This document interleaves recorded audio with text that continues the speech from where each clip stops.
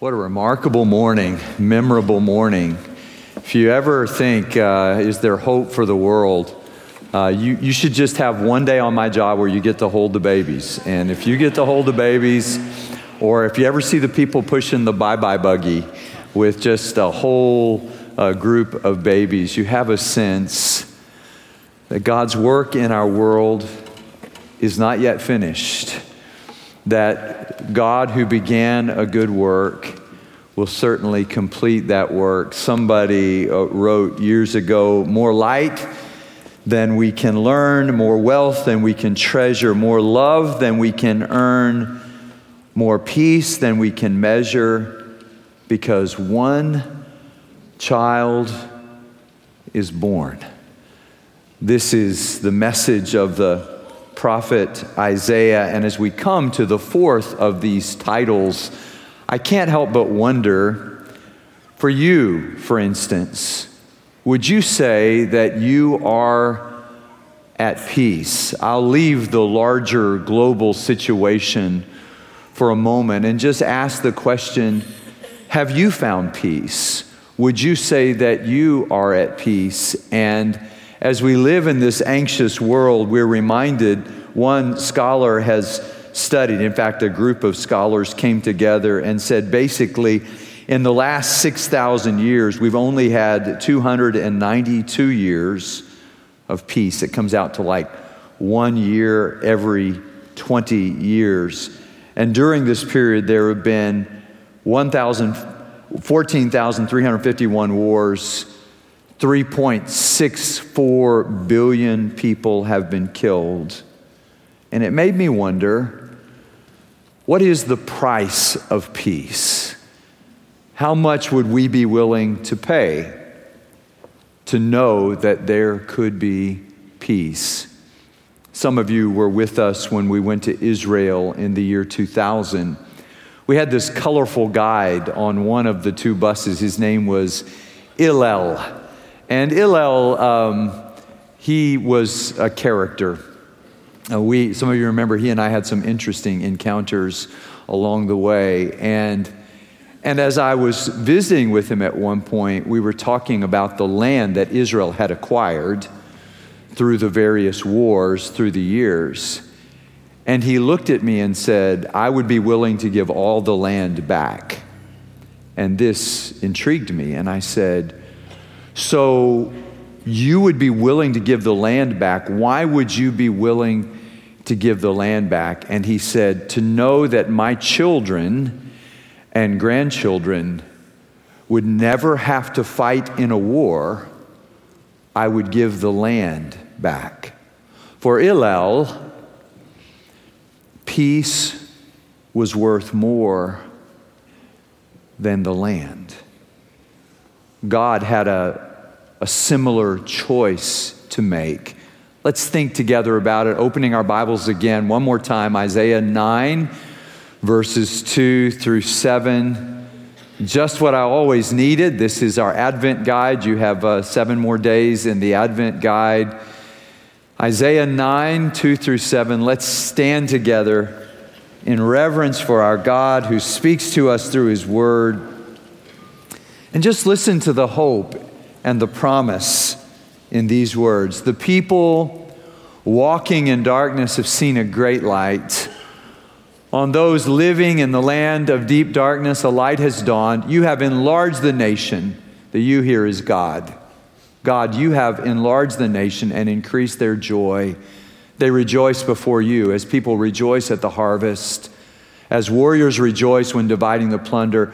For as in the day of Midian's defeat, you have shattered the yoke that burdens them, the bar across their shoulders, the rod of their oppressor, every warrior's boot used in battle, every garment rolled in blood will be destined for burning, will be fuel for the fire. For to us a child is born, to us a son is given, and the government will be on his shoulders, and he will be called, say it with me, Wonderful Counselor, Mighty God, Everlasting Father, Prince of Peace. Of the greatness of his government and peace there will be no end. He will reign on David's throne and over his kingdom, establishing and upholding it with justice and righteousness from that time on and forever. The zeal of the Lord Almighty will accomplish this. This is the word of the Lord. Please be seated. On this fourth day of Advent, we light the peace candle. We have one more to go. On Christmas Eve, we'll not only light that candle, but from that candle, we will light candles all across this room, remembering the Christ who came for us. And as we light the peace candle today, we wonder, what is the cost? What is the price of peace? We know that peace is not free.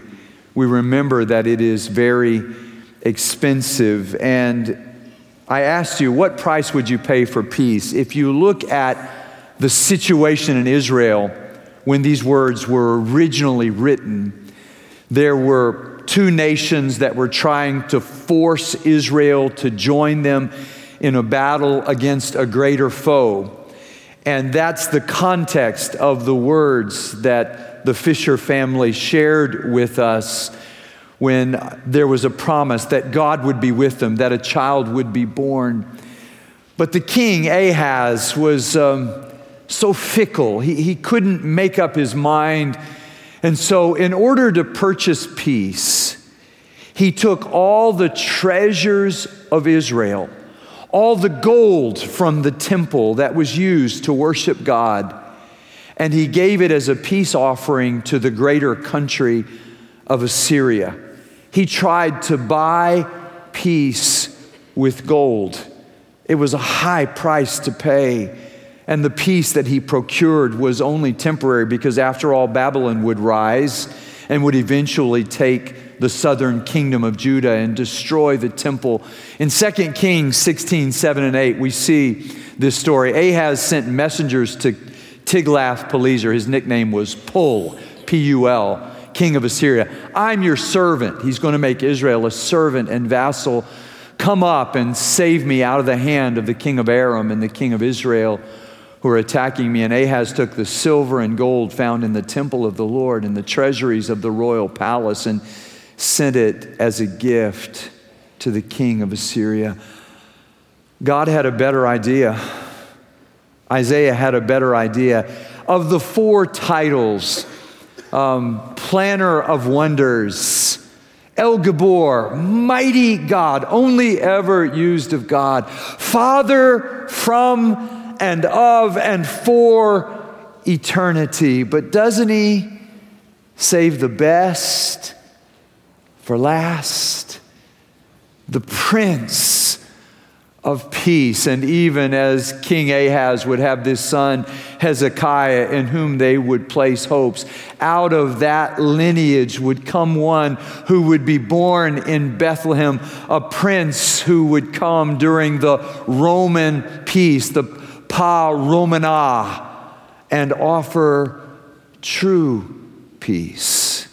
He saves the best for last. We know Jesus as God's Son, but I hope these 4 weeks have reminded us that Jesus is not only God's Son, but he is God the Son. God the Son, the one who came to bring us peace, and not a moment too soon. The word of the year, by the way, if you haven't heard, and I know different dictionaries choose different ones, but the Collins Dictionary has told us the word of the year for 2022, have you heard it? Permacrisis.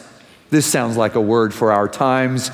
An extended period of instability and insecurity, especially one resulting from a series of catastrophic events. Someday these babies whom we dedicated will say, "So what was the world like when I was born?" And their parents will be able to answer in a word: permacrisis.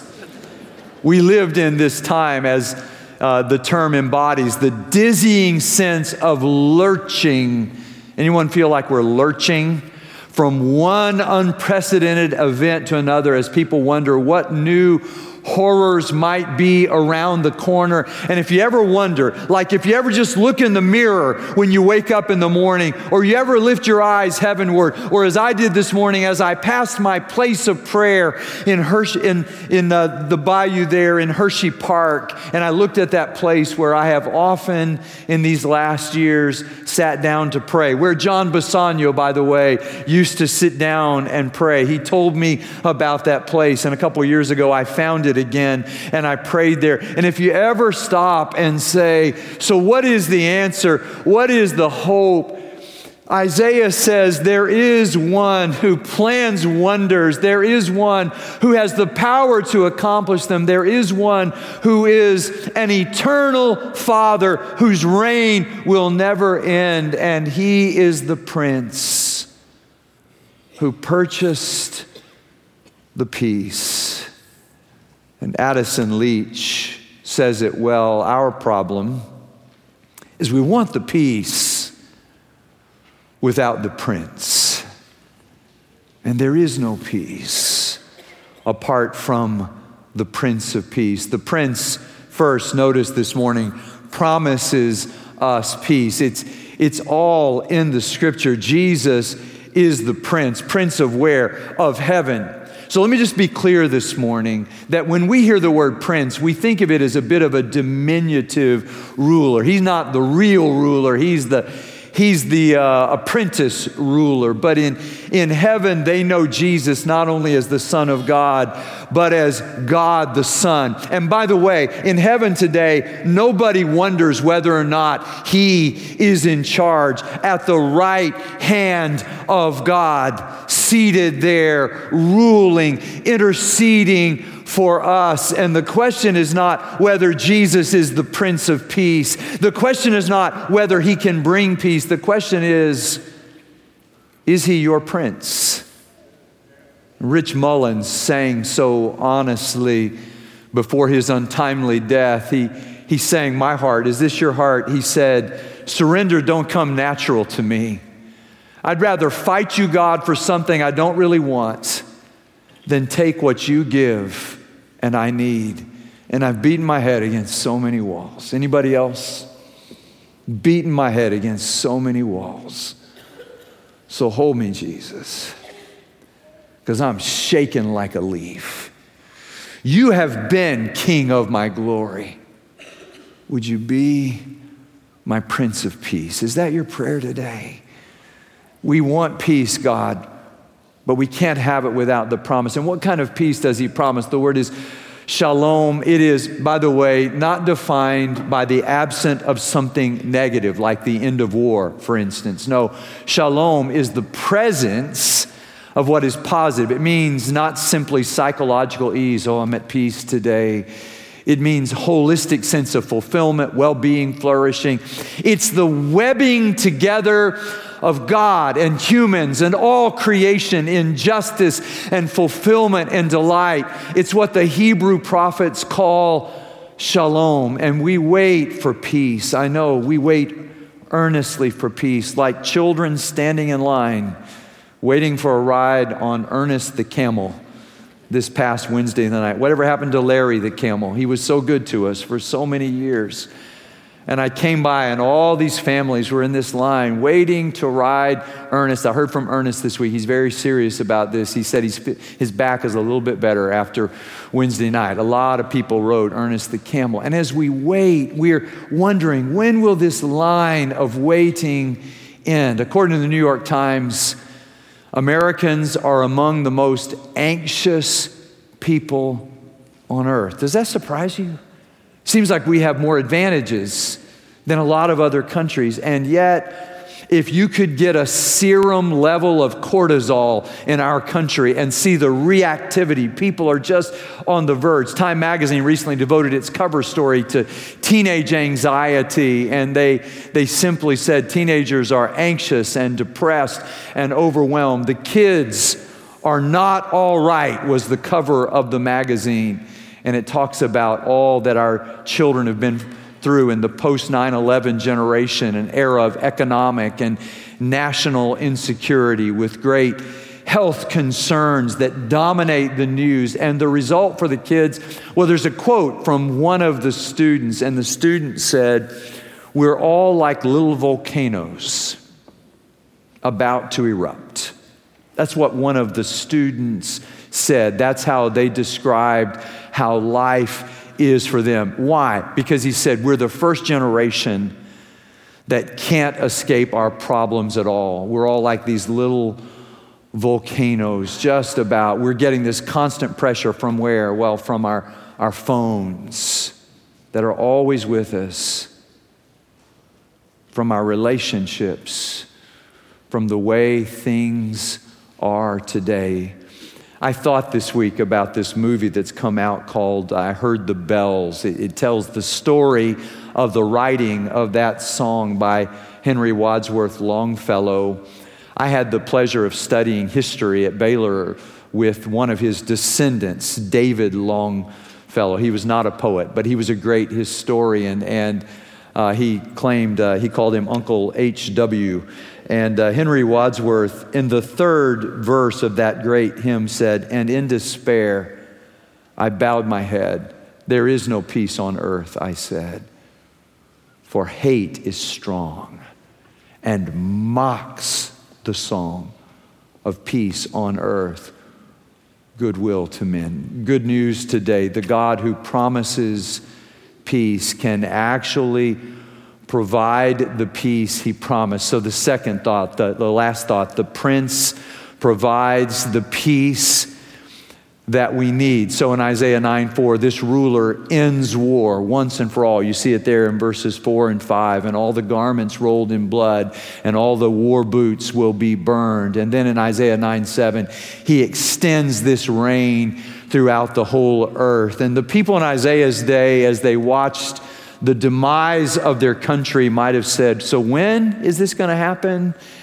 And then in Luke chapter 2, angels appear in the sky and sing to shepherds, and they sing peace on earth, goodwill to men. Jesus, on the night before his crucifixion, says in John 14:27, this promise, my peace I give unto you. In John 16:33, in this world you will have tribulation, but don't be afraid. I have overcome the world. So Isaiah looks 700 years into the future, and he longs for that day when a child will be born who can bring peace on earth. And Jesus comes, Galatians says, right on time, on God's standard time, in the fullness of time. He comes because he knows it's time. Because today is the day of salvation. Now is the acceptable time. And Jesus ushers in the now, but not yet. And if you ever wonder, when do we live? Well, we live in the now. Christ has come. But in the not yet, he has not yet returned. And how do we find peace in this world? And we discover that God's peace, this pervasive goodness that he wants to bring to the world, was very costly. How costly, we might ask? Well, it cost God all of his all. So later in the book of Isaiah, we read in this description in Isaiah chapter 26, you will keep in perfect peace those whose minds are steadfast because they trust in you. And then we get to Isaiah chapter 53. You know that one, don't you? Surely he took up our pain and bore our sufferings, but we considered him punished by God, stricken by him and afflicted, but he was pierced for our transgressions. He was crushed for our iniquities. Here it is. The punishment that brought us peace was upon him. We all, like sheep, have gone astray. Each of us has turned to our own way, and the Lord has laid on him the iniquity of us all. How much did it cost for God to bring peace to the world? If you ever wonder what the real price tag for peace was, it's written in the New Testament. Paul describes it in Ephesians chapter 2, verses 13 and 14, when he says, Jesus brings peace on a cross. He ends our alienation from God. He offers reconciliation. It's in Colossians chapter 1:20 when he says, his blood brings us peace. The contours, the shape, the design of peace, it turns out, is cruciform. It has a vertical dimension, peace with God. It has a horizontal dimension, peace with God. Only this week, walking through the park, it occurred to me that the dove, which symbolizes peace, is shaped sometimes very much like a cross, with wings spread wide. The peace comes down from God and it extends to others. So Jesus says in 14:27, peace I leave with you, my peace I give to you. I do not give to you as the world gives. Do not let your hearts be troubled. Do not be afraid. Oh, the Prince paid the awful price for our peace. And what are you and I to do about that? Well, we embody that peace. That is, we live it out in our relationships with other people. We put peace into practice. One relationship at a time. We exchange. I was talking in one of the 18 parties that I've attended so far,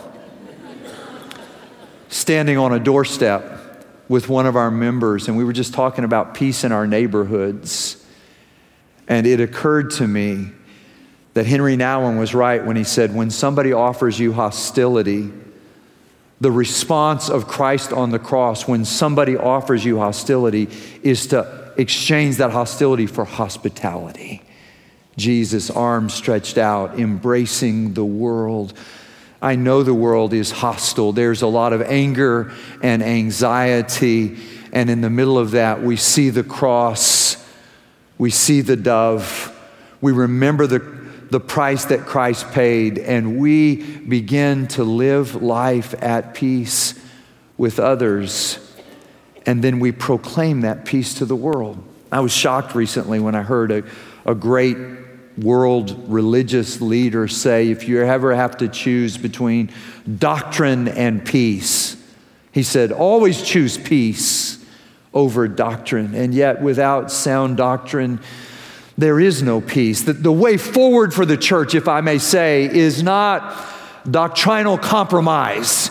Well, anything goes. Just believe whatever you want to believe. As long as we can be at unity, well, it doesn't matter what you believe or what I believe as long as there's peace. No, listen again when he says in Romans 5:1, since we've been justified by faith, we have peace with God. And then he says in Romans 12:18, he says, as far as it depends on you, live at peace with everyone. I thought about that peace bridge that they built over in Northern Ireland, across this little banks of this river. On the east bank live the Protestants, on the west bank live the Catholics. They can't even agree on the name of the city. On one side they call it Londonderry. On the other side, they swear the name of the city is Derry. They can't even agree on the name of their city. And somebody said, what if we build a bridge across this to bring peace? And they built this beautiful serpentine bridge to cross the river, as if to say, there can be peace. We'll ride bikes across, we'll walk across, we'll run across, so that we can bridge this divide. God's shape of bridge was a cross, so that we might have peace with God and have peace with one another. And this peace must be proclaimed. If the way forward for us is not doctrinal compromise, then what is the way forward for us? Well, here it is. It's gospel transformation. It's why in Isaiah chapter 52, verse 7, the prophet says, how beautiful are the feet of those who bring good news, who proclaim peace, who bring good tidings. In Romans 10, 14, and 15, Paul picks this up and he says, how can they call on one whom they've not believed? And how can they believe in one of whom they've not heard? How can they hear without someone preaching to them? How can anyone preach unless they're sent? As it's written, and he quotes Isaiah, how beautiful are the feet. Again in Ephesians 6, this is the armor of God, with your feet fitted with the readiness that comes from the gospel of peace. Pay careful attention to your shoes. Are your feet fitted with the readiness that comes from the good news of peace? Wouldn't peace be good news in our world? I wonder how this might be heard in Ukraine and Russia today. I wonder how this might be heard in Palestine and in Israel today. I wonder how this is heard in Houston today. Proclaim peace, beautiful feet. I'm thankful in the rest of the story. By the way, if you want to watch the movie, I Heard the Bells, it's left Houston, but you can still catch it in Brenham. It's probably worth the drive, or it'll probably stream next week or something, right? You can watch it sitting on your couch. But that movie tells the story of how during the Civil War, he wrote those words, "There is no peace on earth," I said, "for hate is strong." And he picked up his son who had gone off to war in the Civil War. He picked him up at the train station. And he wrote to a friend of his, Robert Ingersoll, and he said to him, "I picked up my son at the train station, and I remembered that you will not be able to pick up your son because he died in the war." And that was when he said, "In despair, I bowed my head. There is no peace on earth." But thankfully, that's not the end of the song, because the gospel broke through to Henry Wadsworth Longfellow, and he ended that beautiful song with the final verse that says, "Then pealed the bells more loud and deep. God is not dead, nor doth he sleep. The wrong will fail, the right prevail. With peace on earth, goodwill to men." This and nothing less is our hope. A child was born. He came to proclaim peace. He himself is our peace. And the good news is, if we will receive the Prince, we will also receive the peace. Will we? Let's pray. Father, thank you for the peace that Christ came to bring. I pray, Lord, that when your peace comes our way in this season, we will not miss it. Help us, I pray, Lord, to live in reconciled relationships with each other, made right through the price that Christ paid. And Father, you paid much too high a price for us to continue to live in anger at other people. So I pray, Lord, that you will give us the grace today to release those with whom we are angry, so that we can rightly pray, "Father, forgive us our debts, as we also have already forgiven our debtors." We ask it in Jesus' name. Amen.